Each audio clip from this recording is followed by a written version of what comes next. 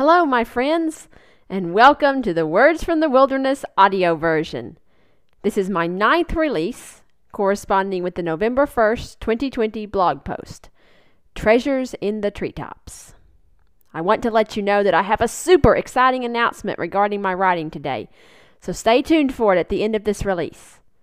Thank you for listening, and please enjoy Treasures in the Treetops.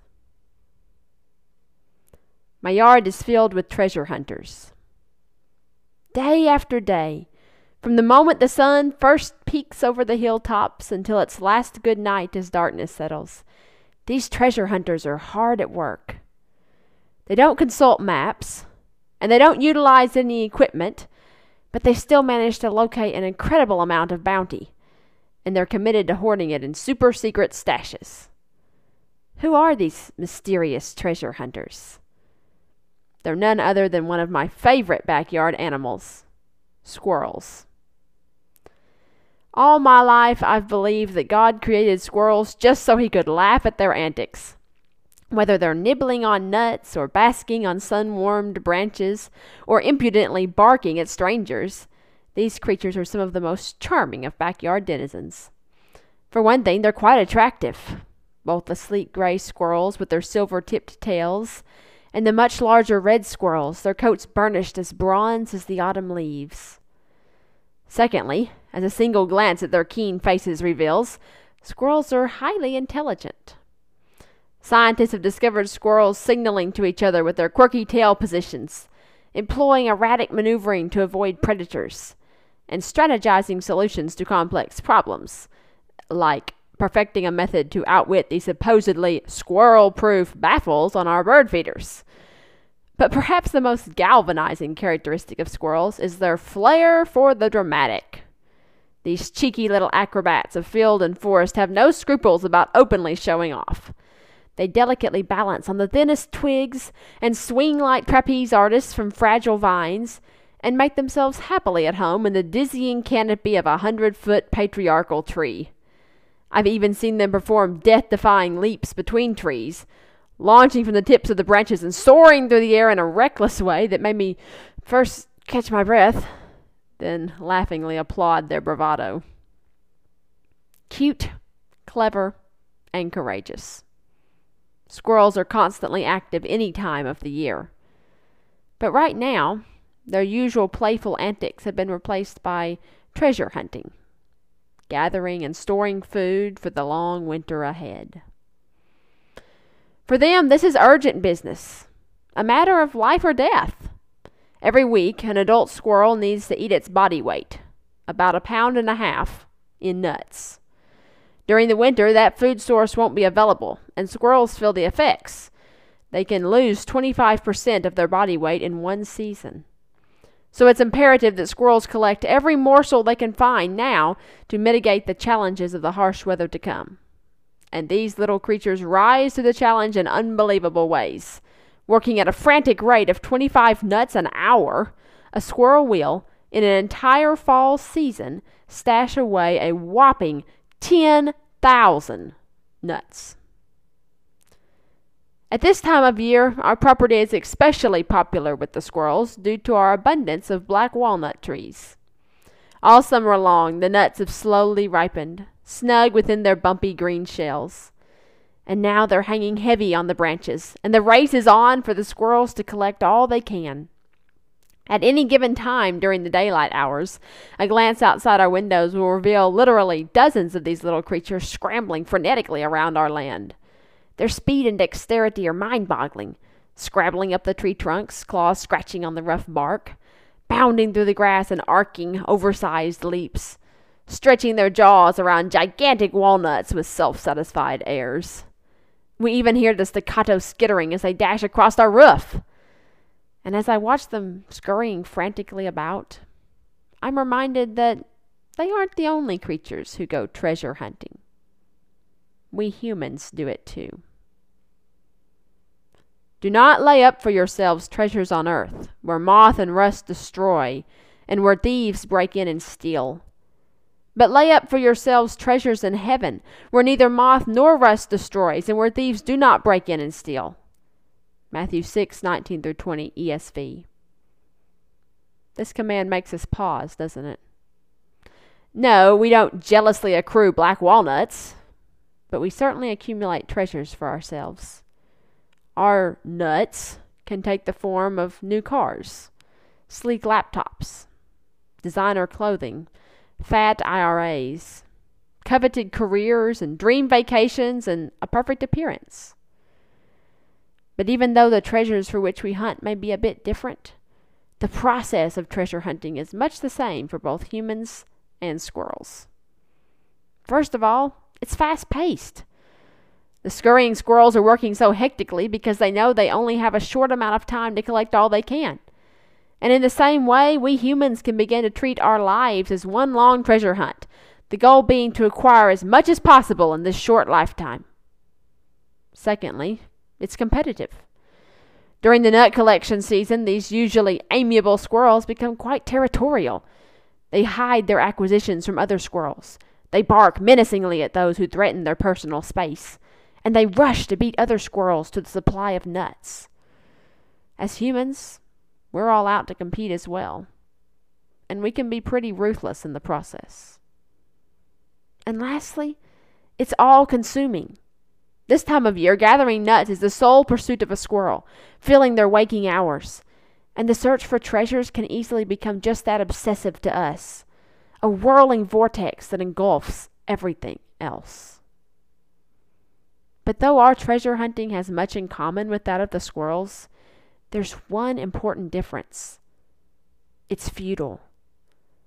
Hoarding is a vital survival strategy for squirrels, ensuring their well-being during a cold, harsh winter. But for us, it's a distraction, a diversion, even a danger. And while the squirrels have a purpose for what they amass, we simply don't.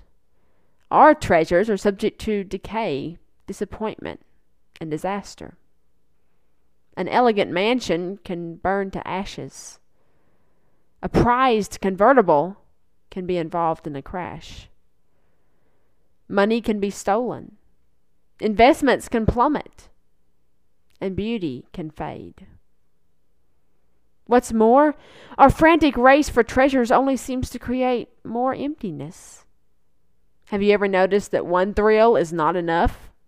Over and over again, we learn that what we thought would satisfy doesn't deliver.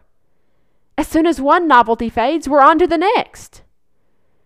The treasure hunt beguiles us down a path of craving more and more and more, stumbling after a mirage that never fulfills.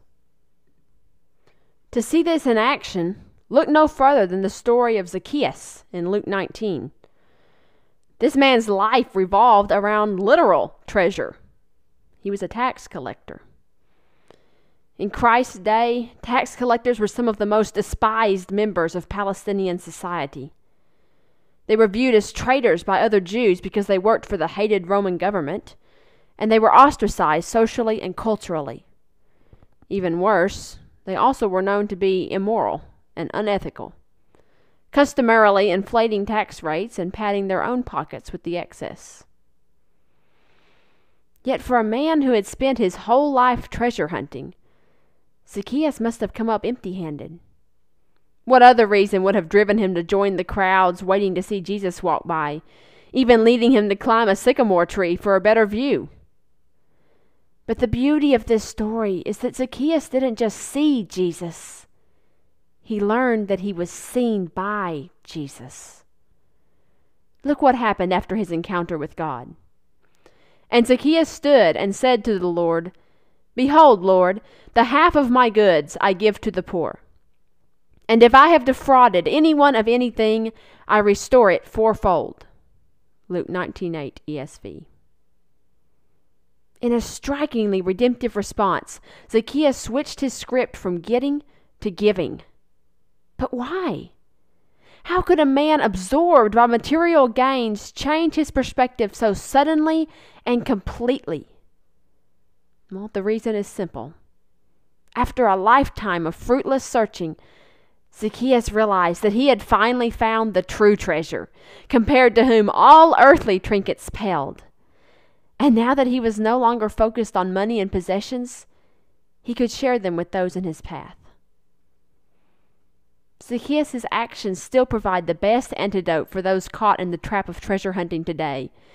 This is the essence of becoming free from the never-ending search for more and more.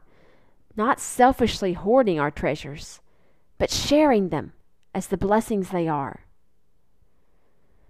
Once again, watching the squirrels has illustrated this truth for me.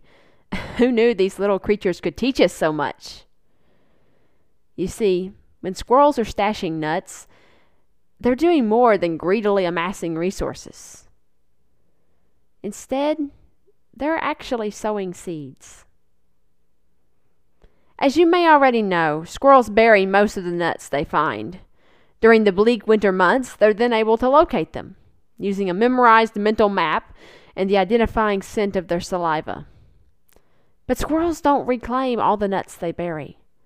Some are left underground to germinate.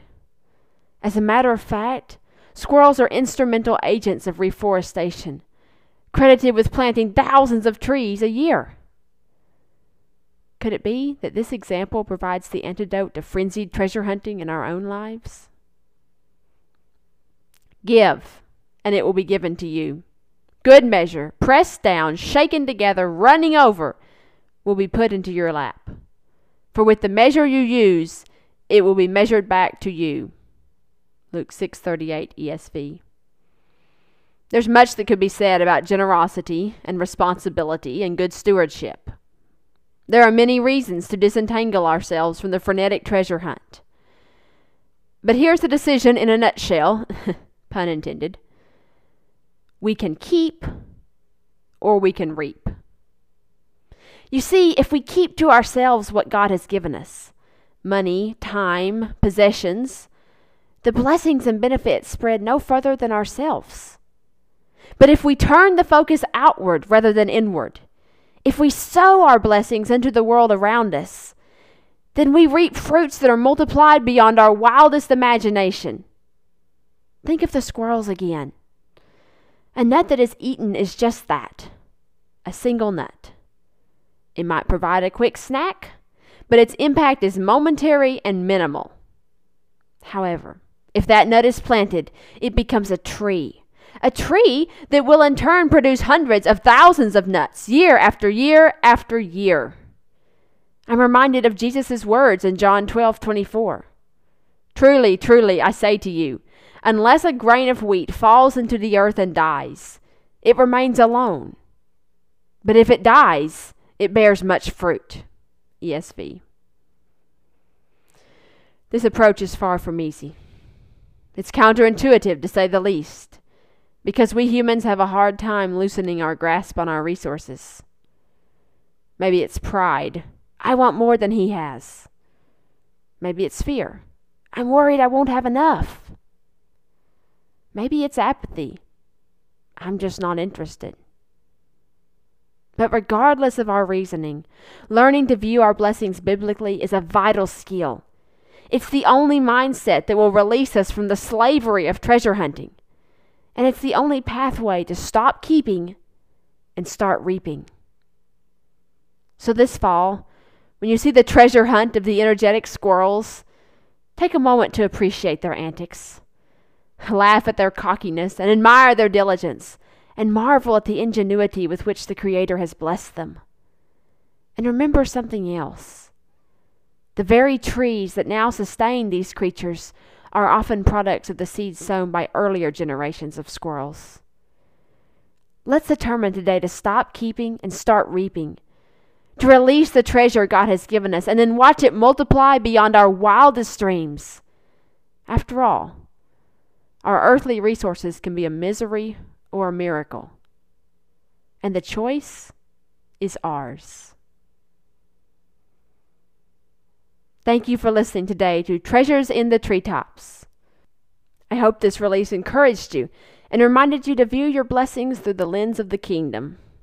Also, if you enjoyed this message, be sure to visit my website at www.wordsfromthewilderness.com for the print version, which features some photos of my squirrels, as well as links to more information about these little critters. Now, I have some incredibly exciting news. My short story, A Choice to Change, has won an honorable mention in an international writing contest, and it's now been published online by Short Fiction Break. In this story, former drug addict Jake is trying to rewrite his past until the pressure to return to his old life feels too unbearable. Living the straight and narrow life seems a little too straight and narrow, especially when God doesn't seem to be rewarding his efforts. But just when he's ready to turn his back on everything he's believed, could the grace he's been searching for appear in an unexpected place? Please read my story now by visiting shortfictionbreak.com and let me know what you think. Have a blessed week, my friends. Go out and find the miracles around you.